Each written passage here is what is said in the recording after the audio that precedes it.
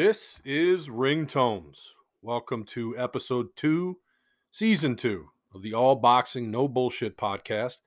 I'm your host and podcaster elect, Jason Langendorf. We're going to do something a little different this week. We're going to pivot just a bit because it's my podcast. It's free, and because you'll thank me for the decision later. That's because we got Pete Croatto today. Pete's a freelance writer and author of the new book, From Hang Time to Prime Time, Business, Entertainment, and the Birth of the Modern Day NBA. It's an entertaining, exceptionally well-researched account of the NBA's development into professional sports Premier League and its rise to the pinnacle of pop culture behind guys like Magic Johnson, Larry Bird, Michael Jordan, and David Stern. Now, you might ask, what does this have to do with boxing? And on the surface, nothing. But Pete and I had this great discussion about writing, storytelling, sports, hoops, and more. And yes, we even eventually got to the fights. Broke this into 2 parts because Pete and I wound up setting the Ringtones record for interview length, which is great. Congrats, Pete. But I think it was well worth our time, and I think you're really going to enjoy it too. So with that, we pick up the conversation with Pete Croatto. I kind of look at these jobs that are these people that have been laid off. And I look at the newspaper industry. It's the same, and those jobs are not coming back. Like if the Dallas Morning News lays off 100 people, those people aren't being hired back. Those slots are not being filled. And I think again, I think this is going to be an excuse for companies to get by with less. And I hope I'm wrong. I hope I'm a cynic and the milk of human kindness washes over all this, but I'm doubtful about that. That's why I'm convinced. That's why as time goes on, I'm very happy with freelancing and having this kind of mobility. But I don't know. I mean, well, that's what I wanted to ask you about. Yeah, go ahead. You've written for all sorts of fun publications. You've written a lot of NBA content. Sure. You and I are both freelance writers, but I don't think a lot of people know quite what that looks like or how it unfolds. How would you explain your gig, like what you do on a day-to-day basis and how it works to your great uncle at Thanksgiving or something like that? Usually, I've been there. So I want to hear your story. I know. I don't know if I have any great uncles left. That's the thing. All right. Your uncle then. No, I have. That's a really good question. It varies from day to day. It really does. I'll just give you. I'll give you an example of the last, just a random week. I have my planner here. So, like for example, I have an anchor client that I do copy editing for, and an anchor client is someone who hires you regularly. That's like a permalance position, or not quite full-time freelance, but you can depend on them for a monthly part of your income. Right.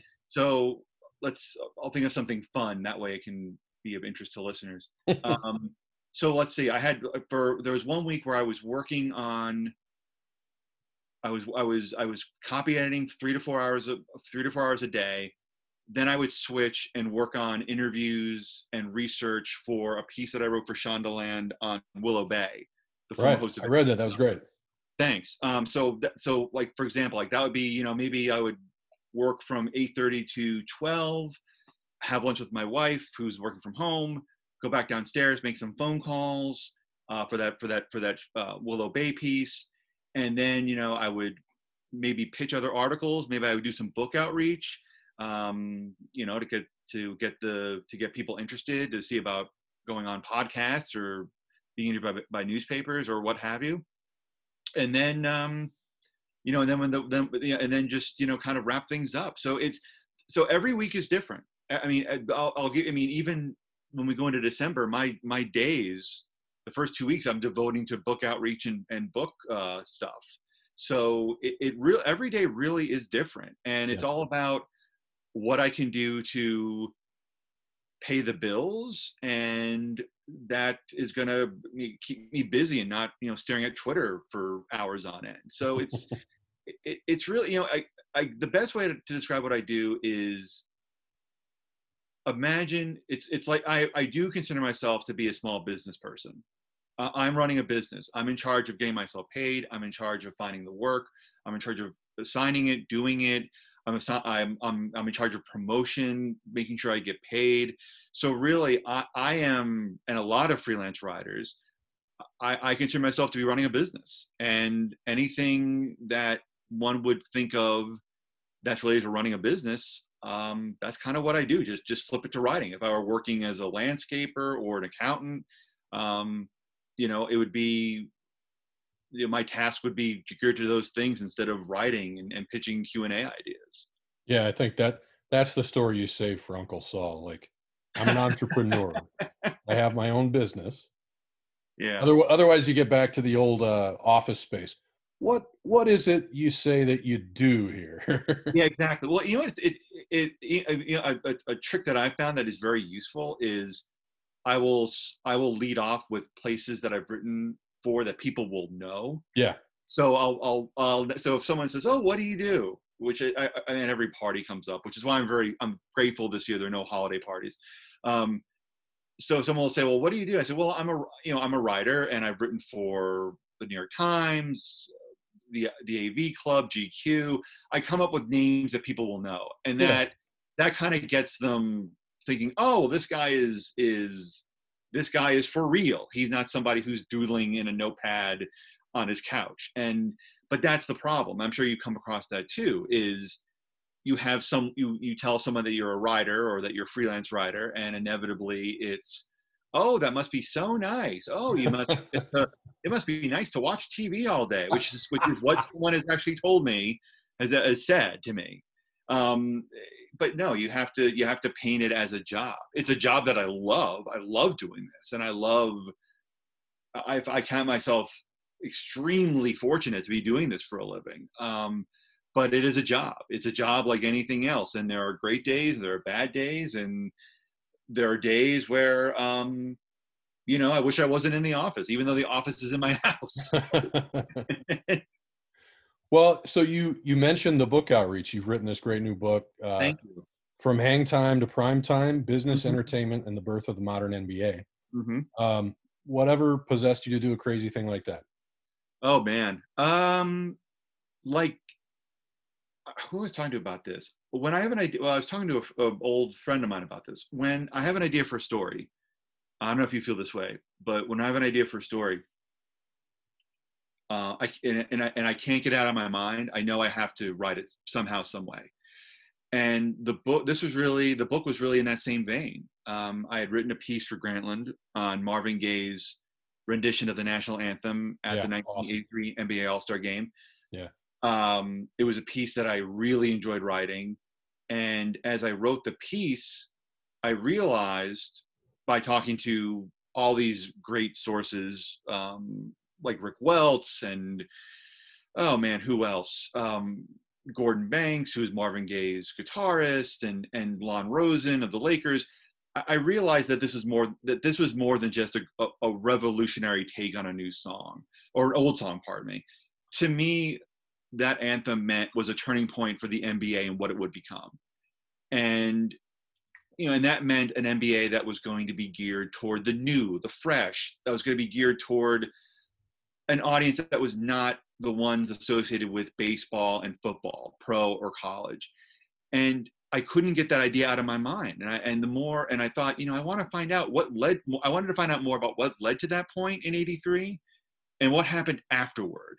Because the NBA that we know now didn't just come out of the sky. Like there was a long, hard slog to get to a place where, I'm blanking on his name. Oh, Gordon Hayward can make $30 million a year and nobody bats an eye. Right. So I wanted to find out about this. So over the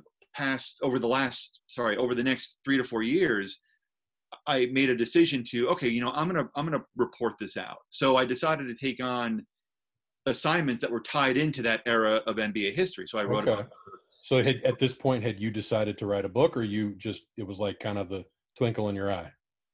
Bit of both. It was a twinkle in my eye, and then a friend of mine, my former editor, at Publishers Weekly, Mark Rotella, who has written a few great books and knows a thing or two about this, said, you know what, like you should write a book. This sounds like a book, and let me introduce you to my agent. So that really kind of lit the fire under my ass to get this to start like turning this into something real. So it was a bit of both. I had the glimmer, I had the promise of something, and I also just wanted to learn more about that period of time. I wanted to learn more about the 70s and the 80s. And the wonderful thing about being a freelance writer is that you can occasionally, if you're lucky, indulge your curiosities. So Yeah. it was like, so I pitched a couple stories to Slam based on All-Star Game weekend, and that was a giant help. It introduced me a few more people who were key to the book. I wrote a piece for Rolling Stone on the history of Salem sportswear, which created those caricature shirts that you now see everywhere, like when the team wins the NBA Finals. So it was, so yeah, I mean, it started building and building. I got to build all these resources and this sort of base of knowledge where I could write a proposal and eventually push this slowly into some sort of reality instead of just like this feverish idea that I was bugging my wife about. So, but it was a lot of fun. I never got bored in the 3 to 4 years covering it or writing the proposal or anything like that. It was always fun for me, and it was fun to write this book for sure. It's interesting too, though, the approach that you took, because I think a lot of times people have the idea in their head that it's like, okay, I want to write a book. Here's a book I want to write. How do I do that? And then immediately you're stuck. Right. To then sort of have not only have a plan, but have a certain amount of, I don't want to say not access, but you knew the pitching process. You knew how to. I mean, obviously, it helps to be a writer when you want to write a book. Yeah, sure, of course. But just and I'm saying some of this from my own perspective. I've been in journalism for 25 years. Yeah. I've thought about book writing for most of it. Never really had an idea how to like tie one into the other. But you have sort of taken a little bit of a step-by-step approach where it's okay, to get to there, I'm going to take these steps along the way to get a little bit closer and build toward what I need to actively finish this book. Sure. I'm obviously everybody's got their own way of doing it, but it seems like a pretty nifty blueprint to follow for somebody who's got aspirations. Yeah, I mean, and again, there is no blueprint. I mean, what worked for me may not work for you, and I know that you're working on. Now, did you sign a deal for a book? Is that I'm probably doing it tonight, so it's oh. I'm very close. Congratulations! Yeah, thank you. It's a very nascent deal. It's a small thing, but it's sort of hopefully it's the first step in hopefully many things in the future. Yeah, that's great. I mean, but there's no. I don't think there's a. And again, I think that's sort of the one rule with this is you have to have a blueprint, but it doesn't have to be someone else's blueprint. You just have to be organized about it. I mean, again, a lot of this was just accidental. I mean, I had, again, when I wrote for Grantland, I was not. Oh God, I mean, I was so low profile. I mean, I was not, again, you have to, I mean, I don't know for the listeners, Grantland at the time in 2012, 2013, I mean, that was a big honking deal. I mean, you had Colson Whitehead writing about the World Series of Poker. I mean, you had Chris Jones at Esquire covering the American East. Yeah, it was a place to be. It was a badass sports, literary.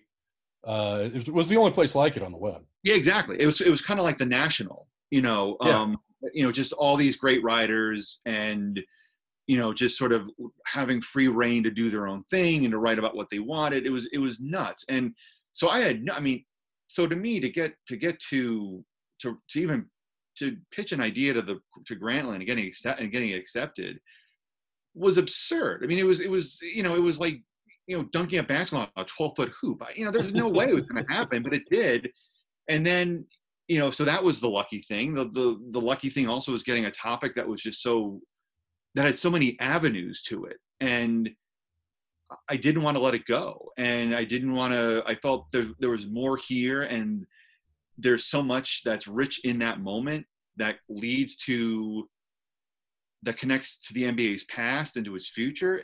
I didn't want to let it go. But again, if your ideas come from anywhere, and if you have an idea that comes from, that great uncle at Thanksgiving, or comes from, research, or comes from a passion of yours, that's great. I think the common denominator is just to have the discipline down, to have the discipline to commit the idea, to make it bigger, to sell it, to own it. That's really the X factor, is just the discipline and the stick to itiveness with that. Everything else is everything else kind of is from your own creation. Yeah. I think you kind of mentioned the two things that I've found, as a freelancer, because most of my past was staff jobs. Yeah. And as an editor, I did some, I took a lot of pitches, and I had my own experiences there, but I would imagine everybody's are a little different. The one thing I think I found by now is the two things that are probably most important is you got to have a good idea, and you've got to have persistence. And it helps to be a really good writer, and it helps to be plugged in, and any access is a big deal. But in the end, you're trying to give a publication something that they can't get somewhere else, like a really interesting idea.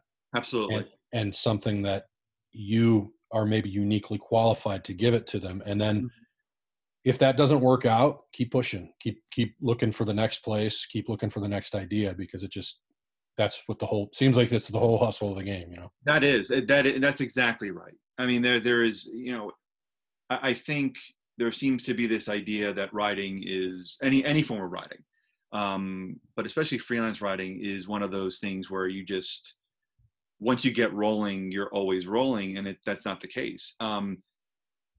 You're offering a service to an editor. You're offering to me, the pitch is a blueprint, and you have to make sure that the editor is fully confident in that blueprint to want to build a house.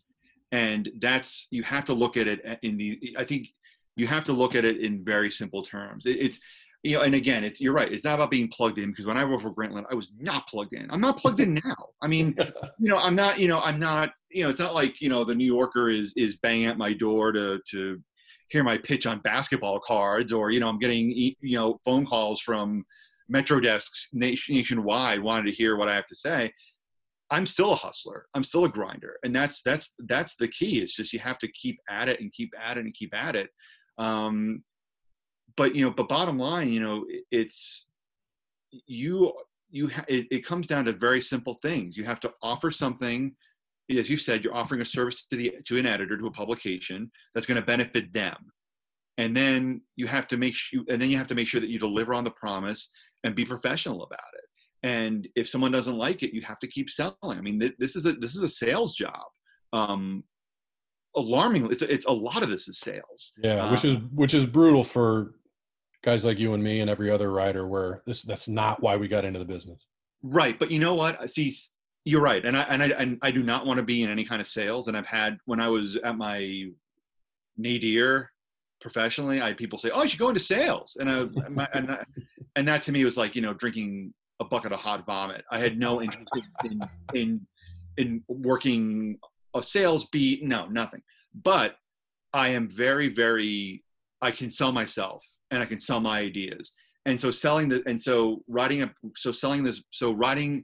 pitch to an editor and selling this book to whomever, I'm proud of it. It's because I know it's good, and I know that I'm qualified. And you have to be confident in yourself to do well in this industry. And I'm proud. I know I can provide a good service. I'm dependable. I'm easy to work with. I can write really well.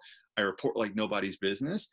And I'm confident enough in my services that if you take me, you'll be pleased. But I'm also confident enough to know that, you know what, if you don't take me, if you don't take this idea, that's absolutely fine. I will find someone else who does. No hard feelings.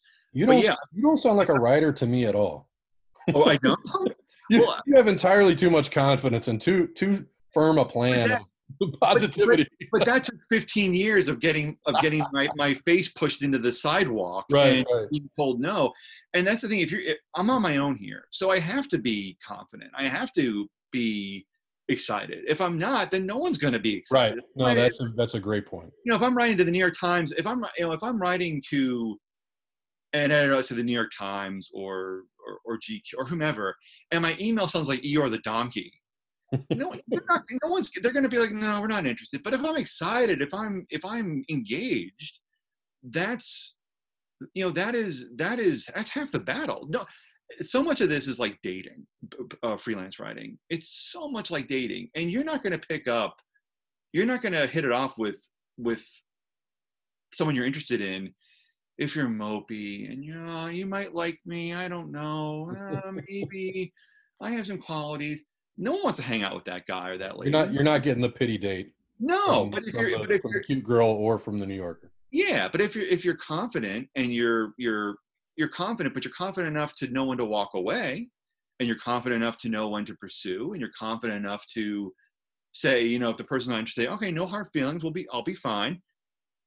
You have a lot more fun that way. You have a lot more success that way. And I speak from experience on both ends of it. I'm happily married now, and I don't think I'd be in that situation if I was still, if I was selling myself short. So Yeah, I was explaining this. I think I was even to my wife the other day, yeah, talking about the whole thing. It's almost like you have to be like a major league hitter. You have to understand absolutely. you're you're gonna you're gonna fail a lot more often than you're gonna succeed, Yep, and absolutely right. then you have to have a short memory. You got to come back and do the same thing again and keep it up and not there can't be a whole lot of doubt, especially in the midst of when you're doing it. Maybe a little bit of retooling in between, but if you, like you said, if you just kind of mope around and nobody wants me, it's not going to last very long. No, You're going to wind up in sales. no, maybe not even sales. Maybe I don't know. It's you're absolutely right. I mean, a friend of mine, an old friend of mine, who was very much a ladies' man, like looked at dating that same way. It's 3 out of 10 is if you're a 3 out of 10 hitter in the major leagues, you're a Hall of Famer, and it's the same thing. Well, I mean, unless you're Harold Baines, but if but but yeah, it's the same thing with pitching. It really is. I mean, you can't. I never understand. And someone once wrote to me asking for advice or something, and the guy said, "Oh, I want to pitch this big publication, but I'm scared." And my response was, "Why? Why are you scared? Who cares? Like, what?" They say no. All right, like that's fine. It's it's not the end of the world. It doesn't mean that you can't write ever again. Doesn't mean that you have to throw your laptop into the lake and start learning how to like cobble. It's Right. you pick up and you go on. And you do have to have a very short memory, especially in this business, because like there's so much bad news in this business. Yeah. There's so much people getting laid off and You've really got to want to do it. yeah, It's got to mean something to you to do the work. yeah. I don't think I mean, how many other writers do you know that are doing this because they want to do it, not because they want to make money or glory? You want to do this. You go to business school to make money. You don't go into journalism to No, get rich. no. You go. I mean, you go into it because you're going to have. Who said that? It was Don Van Natta, I think, said this once. The great ESPN Enterprise reporter. Like, you'll have the best stories if you're Yeah. in. Like, and again, like I mean, I am working from home 90% of the time, but I'm willing to bet that my stories are better than someone who travels half the year. Yeah. It's that means something. And I don't know, the money comes. I mean, I don't know. I'm living proof. You know, I'm you know, my head's above water. I'm doing okay. I'm Yeah, not and worrying. and some of it's relative. You know, are you going to get rich? All right, Yeah, no. probably not. I mean, you might have to get a little bit lucky, but can you make a living at it if you've got some skill and Yeah, you're dedicated and professional? Yeah, they definitely can. And there are plenty of freelance writers who are playing six figures. Plenty of them. yeah, But they're not. But here's the key, and I think this is what has to be said.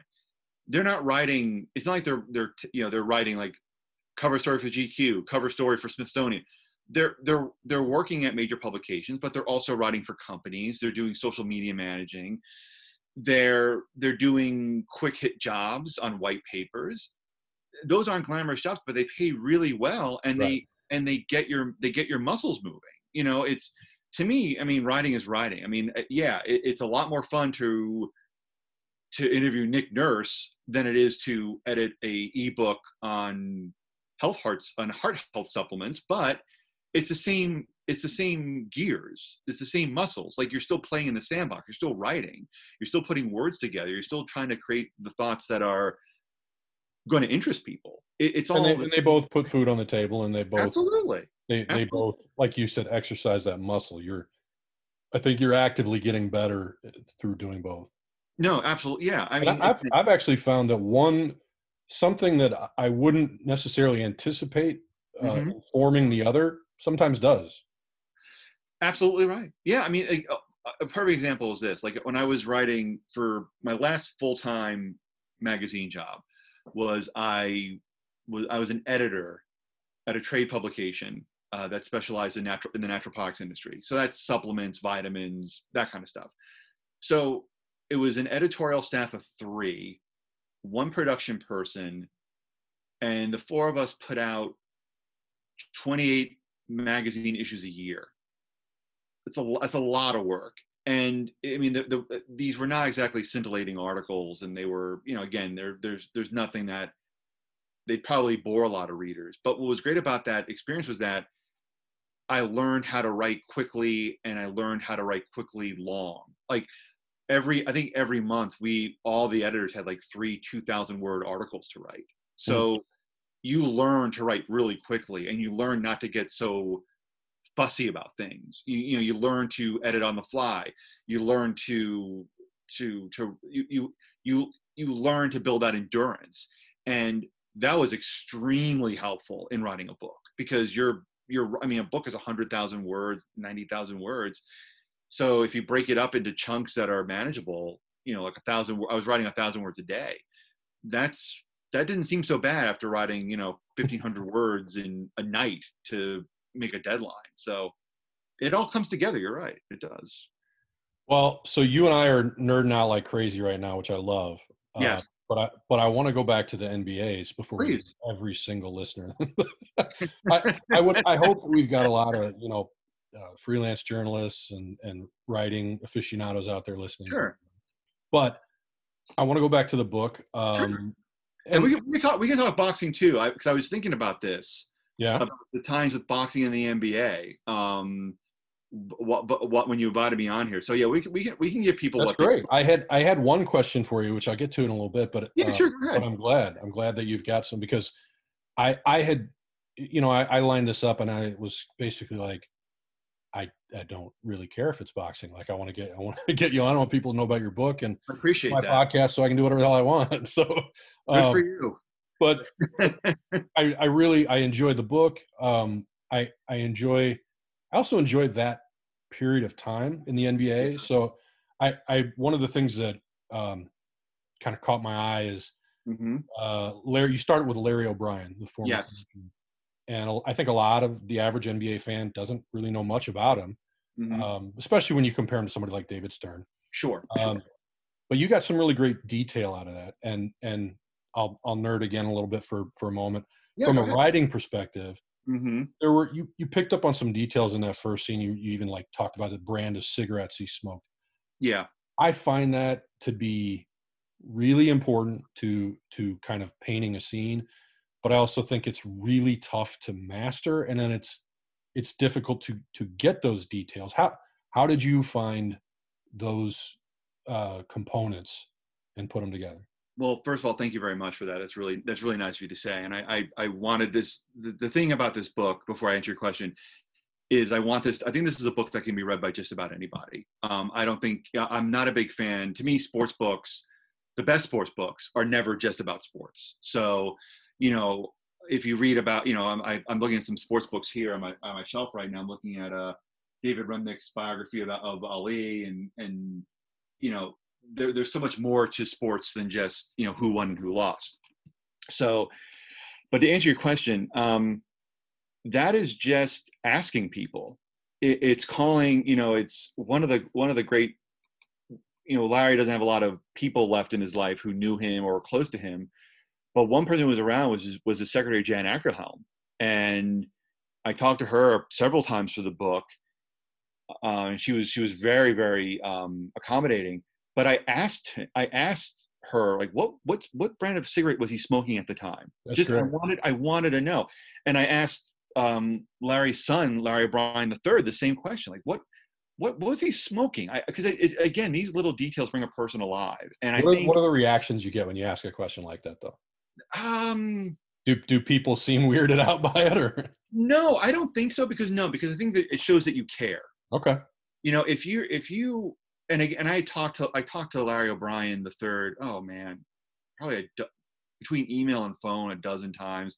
Jan Ackerhelm 3 or 4 times, and at that time, I think people get to know you, and they see that you're serious about this, and they want to help you. Yeah, And that to me is the biggest thing. I mean, every journalist has, or every writer has, their ways of reporting, and again, I'm not going to bore you with the schools, but my school is, I'm just curious, and I want to be genuine, and I want to know about this. I want to know more about Larry O'Brien, because I feel like you're right. I feel like he's sort of gotten swept up in the dustbin of sports history, when he really is really important. So again, you talk to, I talked to Larry O'Brien, Larry's son, a few times, and I just wanted to know more about him. I wanted to know, what he did at his beach house. I wanted to know, what, did he, what was his, all these details. And also, if you talk to people for hours on end, you get details, and people get comfortable, and they want to help you out. And that's kind of my school. I just, when I do something, I don't want to go about it half-assed, and I want to be as accurate as I can. I want to be as thorough as I can. And I think people see that, and I think they want to help in kind, because again, this is really you're covering people, and people want to be represented in properly, and I think they want their loved ones to be portrayed in an accurate, fully nuanced way. Yeah, you're talking to people who are close to someone that you're asking about, and I think if they recognize that you're invested in really knowing about that person, and maybe not as invested as they are, but it's important to you to know those details. Mm-hmm. I think that opens up doors. It absolutely does. I mean, people may think it's a little bit weird, but when you're around and you ask and you pay attention, that shows that you care, and people will take you seriously. It's the same thing happened with Willow Bay. I mean, I'm asking her, I'm digging into clips from her, like, 30 years old, and she's, I'm talking to her over the phone. I can hear her just being puzzled. But, after the second conversation, where I really want to find out more about her dad and about, what he was like, people show that you're serious. Because here's the thing: there's so many bad. I mean, watch. I know if you ever watch like junket interviews that for movies. Oh yeah. There are so many bad interviewers, and there's so many bad interviewers, and there's so many people who don't know how to ask a question, and so many people who want to make the interview about themselves. It's hard. It's a hard skill. It is. So I think if you come across being like, I just want to learn, I just want to know about this, people are more than happy to help you out, because they are going to show you how it's done, instead of you presuming that you know how it's done. Yeah. So if I'm you know, like if I'm watching somebody, I don't know, chop down a tree, you know, I'm going to ask them 1,000 questions before I do it myself. I'm not going to be like, hey, you know, you see you're using a axle-rod blade on that. No, I mean, if you come across being a little stupid and a whole lot of genuine, that goes a long way. Even I think just in regular life too. Yeah. Yeah. I will say, I know, part of my, uh, theory behind doing this podcast even is I think it will make me a better interviewer. I hope. And I've found from listening back to some of my episodes, it's like, God damn, you talk too much. Shut up and listen. And and it's tough because It is. I'm the type of person where I'm not trying to impress anybody. I don't think. What I'm trying to do is connect, and I want to Mhm. I want to open somebody up sometimes with letting them know, maybe meeting them halfway to wherever I really want to get to, and say, hey, I understand this up to this point, or I'm kind of part of this world. I can relate to you, but that sometimes it just becomes pontificating, and it's just bullshit that mucks everything up, and you Yeah. really No, just need to get out of your own way a little bit. absolutely. And look, I mean, you have nothing to worry about, first of all. I mean, this is a pleasure. And you know, so you're doing fine. There's no worries there. But I'm Great. the same way. I mean, I listen to interview tapes or I see the transcripts, and I'm like, fuck, man, like, no, don't interrupt. No, just shut the hell up. Just let but that it's very hard because I think naturally we want to fill in the pauses. Yeah. And it's very tempting to just jump in, especially when you only have a finite amount of time. If I have 35 minutes to talk to somebody and I have a line of questions and I want to ask these 3 questions and I have 10 minutes left, I'm going to be it's very hard to not want to just jump in with those questions. Yeah. But you're right. If you just shut the hell up and let someone fill in the space for you, you're typically in good hands. And I honestly think that there's, you know, if people see that you're a professional and that you're prepared, I think they'll give you what you need. And you're right. You have to be a little vulnerable and say, you know, I don't understand this. I'm from this world, but I don't pretend to know this world. You know, that goes along. But yeah, I have the same problem. I look at my transcripts like, oh, geez, man, don't interrupt. No, no, no, no, no, no. But I don't know, man. I keep getting called back to doing Q&As. I So keep something was working. something's going okay. But you're right. There's nothing worse than like the Charlie Rose interviewer, who is just, you know, has like a 55-minute preamble, and then has a question that's like a yes or no question. Right. Right. A, B, C, or D. Yeah. Or the other thing too, I hate, and I see this a lot, are the cluster of questions. You ever Oh see yeah, that? yeah, yeah. Where First, it's like, you know, first answer this, and then as a follow-up. yeah. Oh, that's the worst. And I'm reading a book that where someone does that, where it's just, you know, where it's just 4 questions. Oh geez. It's like, no, no, no, don't let them. You'll get to those questions. Yeah. The other thing too I hate is, and I'm sure I'm going to come across as I do more interviews for this book, is you have people asking questions that can just be addressed by, you know, reading background information. Or I was reading a I do copy editing for a magazine, and I was reading, there was a Q&A, and the first question the person asked was, you know, you know, what is this company about? Or tell me about your company. It was something along those lines. And I thought, you dipshit, like that's not like that. You can figure that out by just going to the website and doing 5 minutes of research, and then you can save. You can then take away that question and ask a better question Right. instead of, Also, not technically not a question, not a cue. yeah. No, As far as what you gotta the talk about thing. Brian Curtis of The Ringer wrote a great piece about that a couple Yes, months ago. I read that. It was fantastic. Where it's, yeah, and you hear that all the time, and it's, well, you know, and the worst thing about that too is you're asking the subject to do all the heavy lifting, Right. which I don't think is fair. It's, you know, the person should be thinking about what you're asking, but yeah, I strenuously try to avoid talk about. That doesn't accomplish anything. Well, Other it than, also it also generally, I mean, it depends on what the setting is, I suppose. I mean, if you're the NBA Finals and you're in a media scrum Yeah. and whatever, Russell Westbrook is up at the podium, and he's not talking for more than 90 seconds, no matter what you Exactly. ask.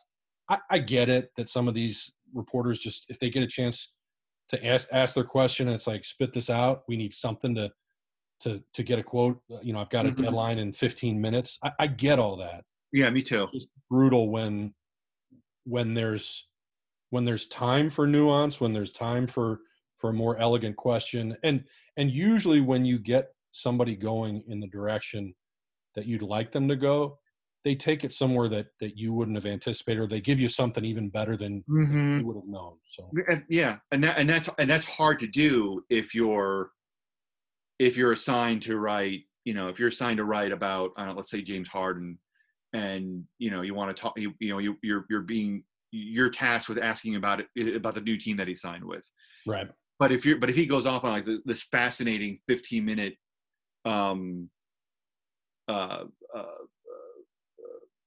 soliloquy about being a celebrity in the NBA and the new age of free agency, you don't want to stop that, because right. what you're looking to do is you're trying to just reveal who the person is. Like, you're trying to reveal the person behind the public facade. And I think that's something that a lot of people have trouble doing, because because I think a lot of interviewers, especially maybe new interviewers, they are sewn to what the assignment is. So that kind of stifles what they want to ask. And they also think that readers or viewers want to see the personality, but not get anything divergent, not have anything diverge from that, even if it's interesting. So if you're talking to, I don't know, let's see, Doris Burke, and you're talking to her about the upcoming NBA season, and she goes into this whole thing about COVID-19, about having COVID-19. I think many people would be like, oh, let's get this let's get this on, on what I'm assigned to do. But that diversion is actually better, because you're seeing Doris Burke beyond who the public sees and who the public is going to see for the next 82 nights. So yeah, it's all about finding the real person, and not bolstering the perception that is already out there. So yeah. I think of it a little bit like as a coach. Do you make the pieces try to fit your system, or do you work your system around the players that you have? It's like, let the story tell itself. Yeah, but that's hard to do. I think if again, that's so hard to do. It's so hard to give into that impulse. Yeah. It's so hard. I mean, and that's the right impulse, but it's funny. Every time I've given into that impulse and let the interviewee, that sounds so technical, but the person on the other side, if I let them dictate where the story, where the conversation is going to go, and maybe just nudge them here and there, it's inevitably a better interview than if I just have my list of questions and talk about, if I have my list of questions and I just go down them one by one. It's inevitably a better interview, because it's a conversation. You're instead of just instead of an essay question test. So, right. Yeah. I mean, the organic nature of the conversation is reflected in the sort of quotes that you get, as opposed to, like you said, if it's an SAT, yeah. If it reads like a deposition, if an interview reads like a deposition, you're in trouble. Like it should read like a conversation, like the best parts of a conversation. And that's hard to do. And I think I still have trouble doing it. And I think it just takes years and years and years of practice. It's like anything else. Like, it just takes reps. Yeah. I find I tell this to my kids sometimes. It's like, the older I get, the less I know. Like, absolutely. and that that holds true for professionally as well. So yeah, and also it's like, you also find out that you're not the most interesting person in the world. Well, a lot of that comes with just having kids too, because It's true. just swirls your head around like, oh, this whole Yeah. thing isn't about me. No, absolutely. Yeah, that's been a big eye opener. It really does. It does knock your priorities into order when having a child. Yeah.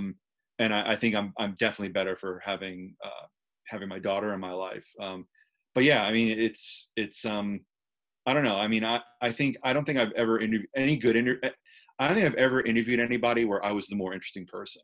You know, yeah, I'm You kind never know, though. I mean, every once in a while, you talk to somebody, and I mean, I don't know. Maybe I'm overinflating my like the impression I left on somebody, but I'll talk to someone, and I wind up, I'll get a few of those. Oh, that's a really great question, and I hadn't thought about that, and you wind up talking for half an hour when it was supposed to be 10 minutes, and you feel okay, well, maybe we hit it off a little bit there.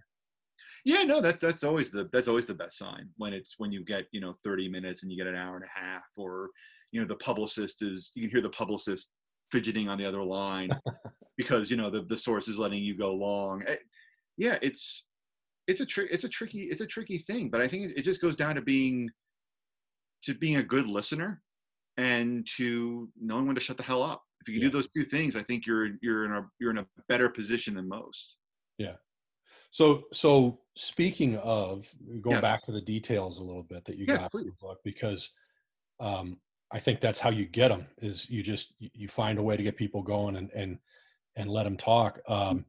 But you came up with some stuff for the book that there's just a lot of really cool little nuggets in there where Mhm. either I wasn't aware or I'd forgotten. And I would imagine, I'm a big NBA fan. I have been since I was a kid. So I Sure. kind of use myself as a bit of a measuring stick. I think I look at some of these things, the Celtics at one point considered a move to Long Island. Yeah. The Jazz kept their name because they couldn't afford new uniforms when they moved from New Orleans to Utah. I mean, that's fantastic. And Thank you. even, Jerry Buss has a PhD in physical chemistry. I Yeah. never knew that. I don't know how that escaped me, but I think about some of these things that you got. Mhm. There's some anecdotes in the book. David Fredman and Bob Whitsitt were guys that we kind of know from the NBA salad days, but Yeah. time when they're hustling and eking by and trying to do whatever they can to sell season tickets. And there's a bit about the Lakers 1980 Game 6 Finals clincher over Philadelphia, the big win. A lot of people Yeah. remember this. Magic Johnson scores 42, 15 rebounds, 7 assists. He's filling in for Kareem. Yep. What a lot of people may not realize or remember is that it was tape delayed in favor of reruns of Dallas and Dukes of Hazzard. Crazy. That's Yeah. crazy. Yeah. And I mean, I lived through that, but that's not something I would remember, or maybe never knew at the time. But Yeah. um, do you get the sense that people younger than us, or even people from our generation who maybe just forgot, do they do you get the sense that they realize how grim things were for the NBA back in the day? Like how just how tough things were? I don't think so. I mean, I think part of it is, well, we have short memories. And if you look at the NBA's Gilded Age, it's really going on over 30 years now. I mean, if you look at Michael Jordan's first championship with the Bulls and then the Dream Team, that really is when everything starts going into overdrive.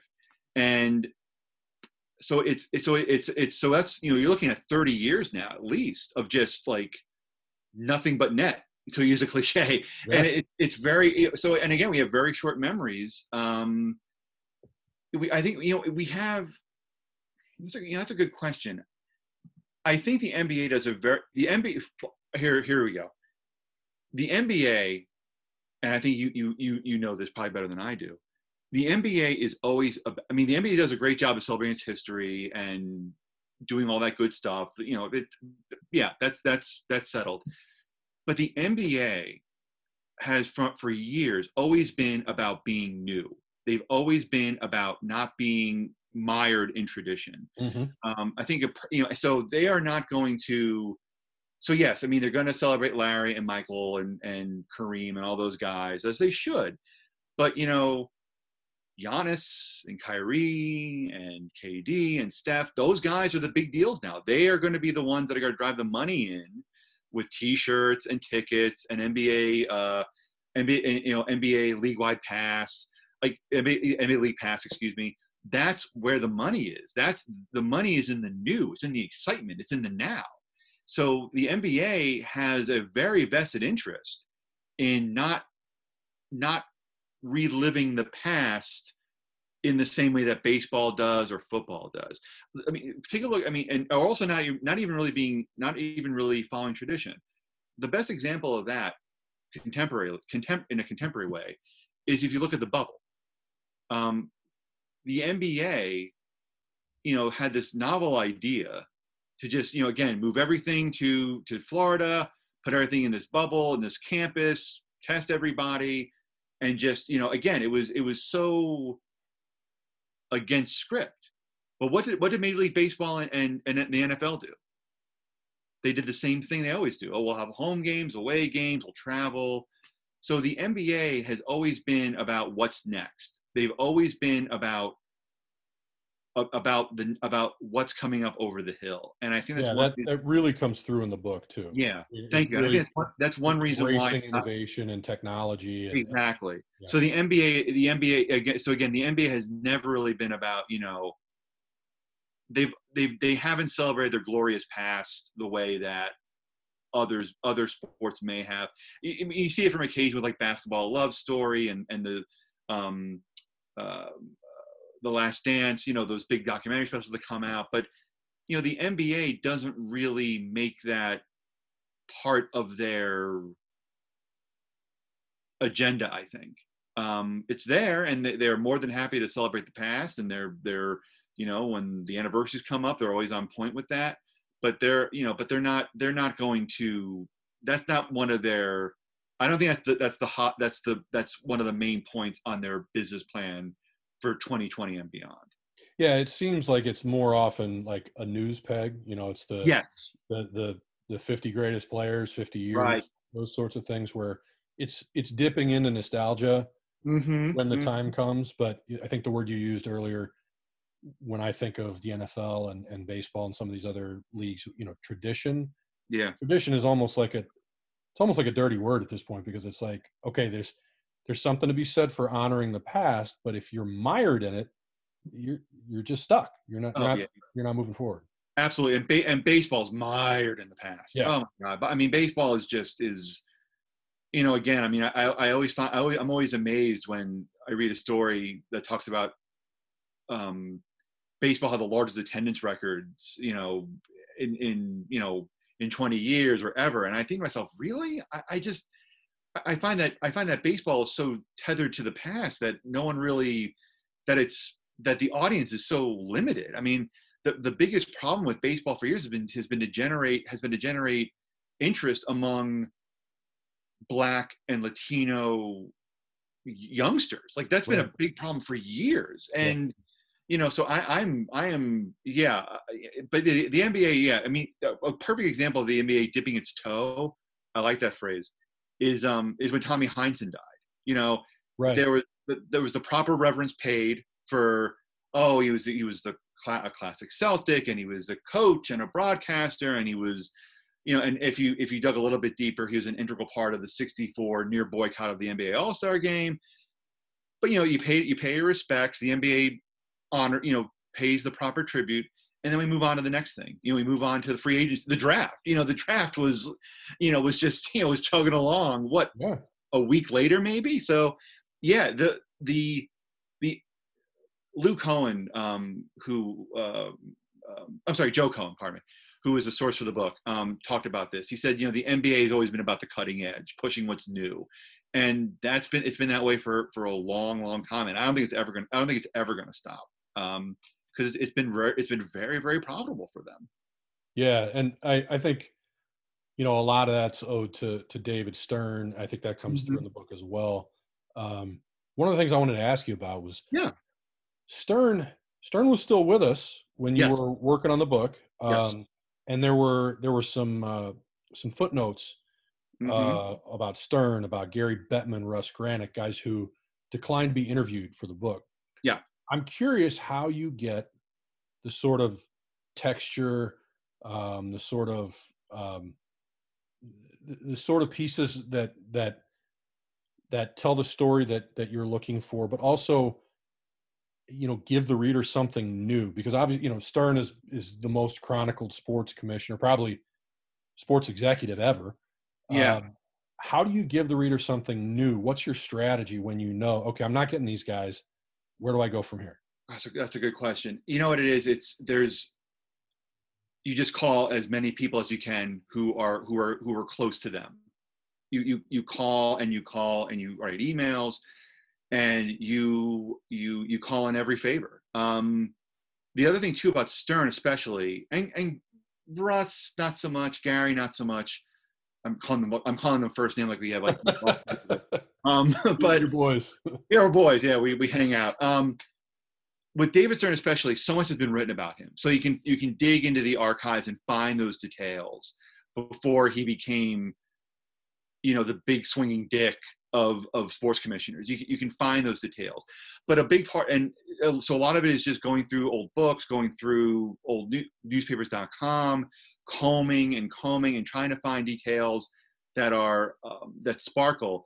And the other thing too is just calling every NBA employee I could find, going through LinkedIn and an old NBA phone list that Bill Marshall was nice enough to give to me that I just, okay, well, let's find this person. That's great. And if you find enough people that didn't own the garage but were mechanics, you can get great details. Like if you talked, I talked to Steve Mills for an hour, and he was worked with David for years.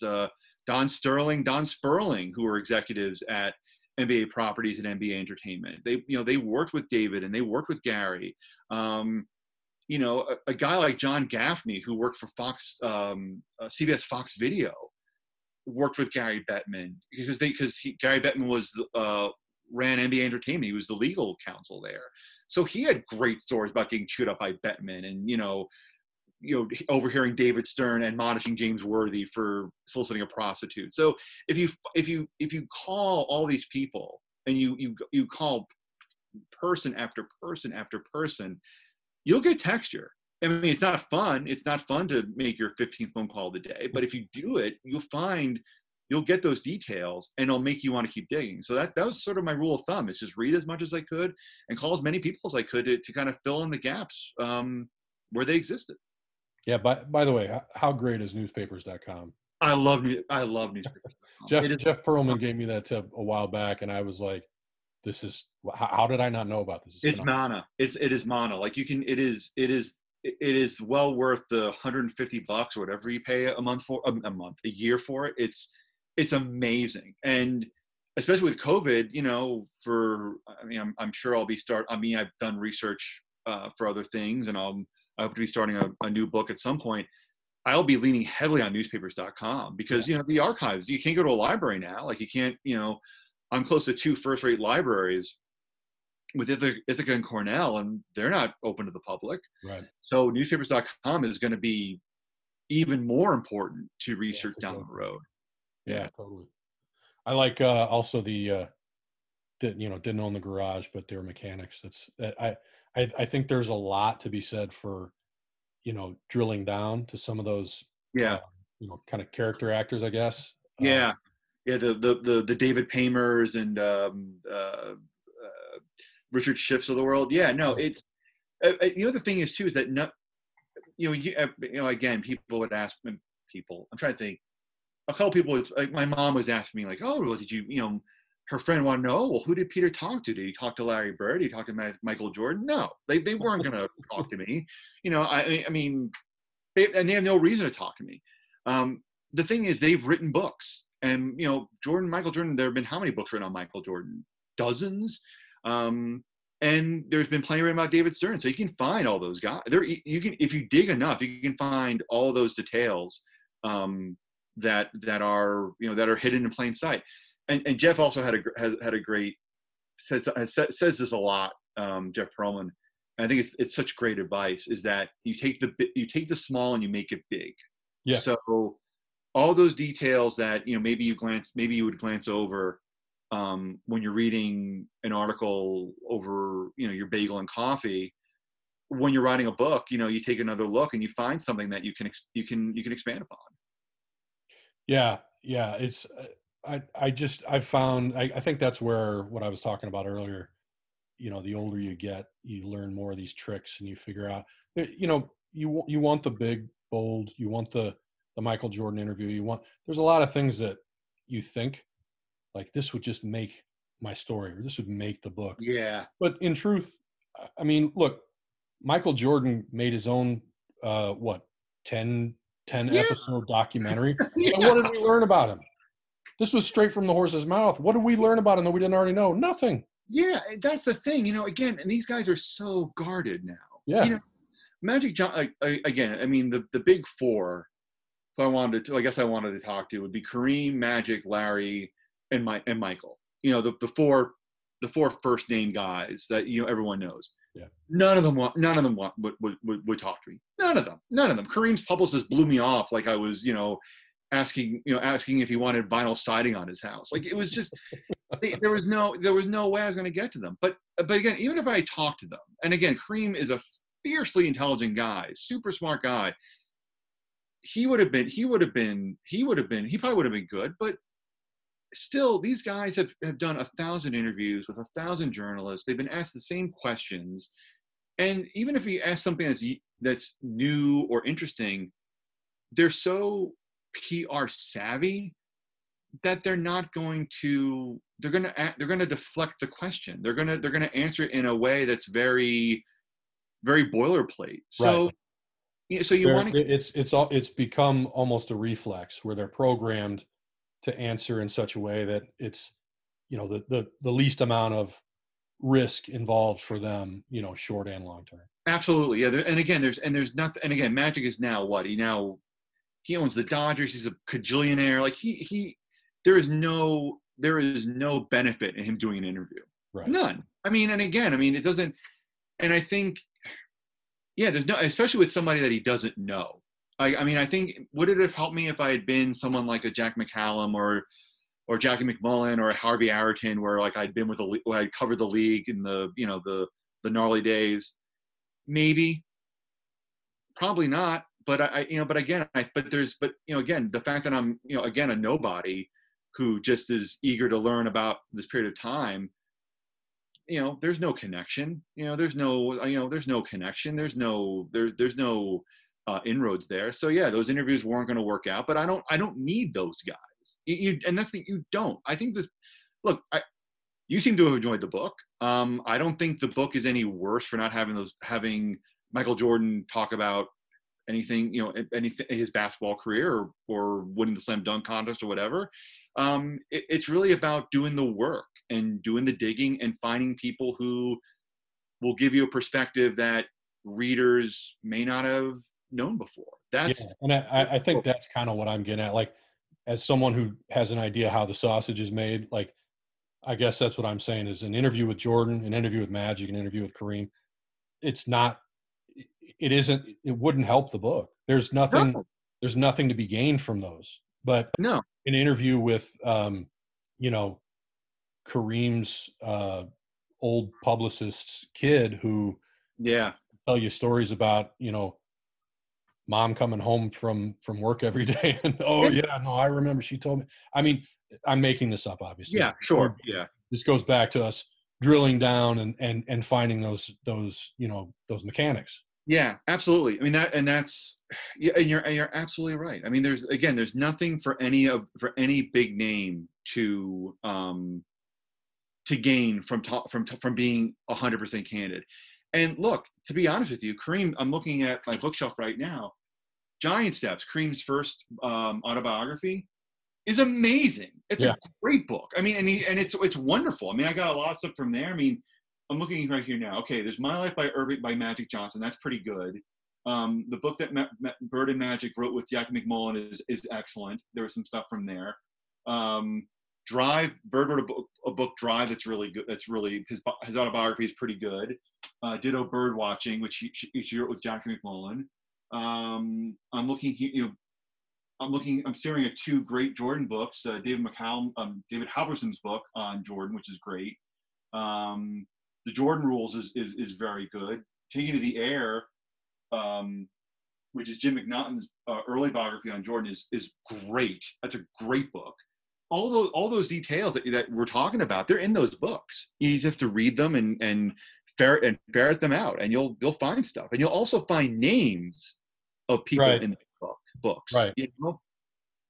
Yeah, I think the key too is to remember we live in a different time now, and a lot of the things that you mentioned, those books that were either autobiographies, I mean, obviously written with someone, but either that or Sam Smith, Jack McCallum, people who were very much plugged in. Yes. When there was an opportunity to be plugged in, right? Was it just a different time then, or you're David Halberstam? There are only so many of those. Yeah, and if you're David Halberstam back in like when he wrote that book, I think it was '98. Like you're getting anywhere you want to go. Right. But you make a good point about Sam Smith and Jackie Mack. And again, I spoke to Jackie Mack for the book. She was great. I talked to Jack McCallum. He was great. Sam Smith, I didn't just, again, time was evaporated. But it also shows you just how important like the newspaper was back in the day. Yeah. Like a periodic like Sports Illustrated was so important. Like again, I mean, I don't know, with listeners, I don't think people remember how important it was or how coveted a cover spot on Sports Illustrated was. It was huge in the 80s. And, and the same thing with, and again, if you're Michael Jordan, if you're writing for the Chicago Tribune or the Chicago Sun-Times, those are in the 80s and 90s, those are major sources of news for the city. So Jordan was going to talk to you, and you were going to be at every practice because the team needed the coverage as much as the papers did. All right. Really enjoyed that one.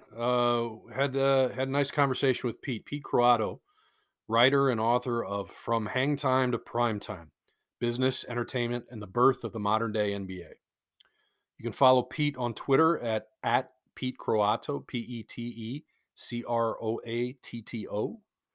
and keep up with whatever he has next up his sleeve. Really, really talented, hardworking guy who I will give you the Ringtones personal guarantee, Ringtones official guarantee. I don't know, whatever.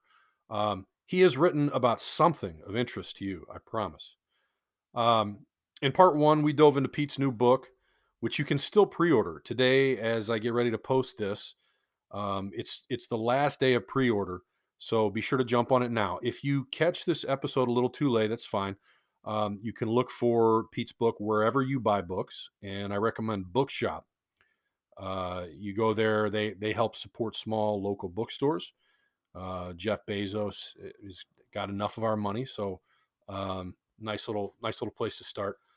But check in within the next couple of days for part 2 of my conversation with Pete, where we discuss plenty more, including, yes, boxing. Imagine that. If you enjoy Ringtones, if you're currently enjoying Ringtones, subscribe on your favorite podcast platform. Rate, leave a review. Be sure to tell a friend, maybe some noob who got a taste of boxing last weekend, got all up in some Jake Paul or Mike Tyson or, old guy fights, whatever. But maybe they want something more. Maybe they're willing to go a little deeper. As 4 out of 5 dentists will tell you, Ringtones is as good a place to start as any. Follow us on Twitter and Facebook at @RingtonesPod. Stay on top of new episodes. Maybe drop us a line. We love feedback. And chances are we'll reach out to you and say hey back. As always, be safe out there, and thanks for listening. Until next time.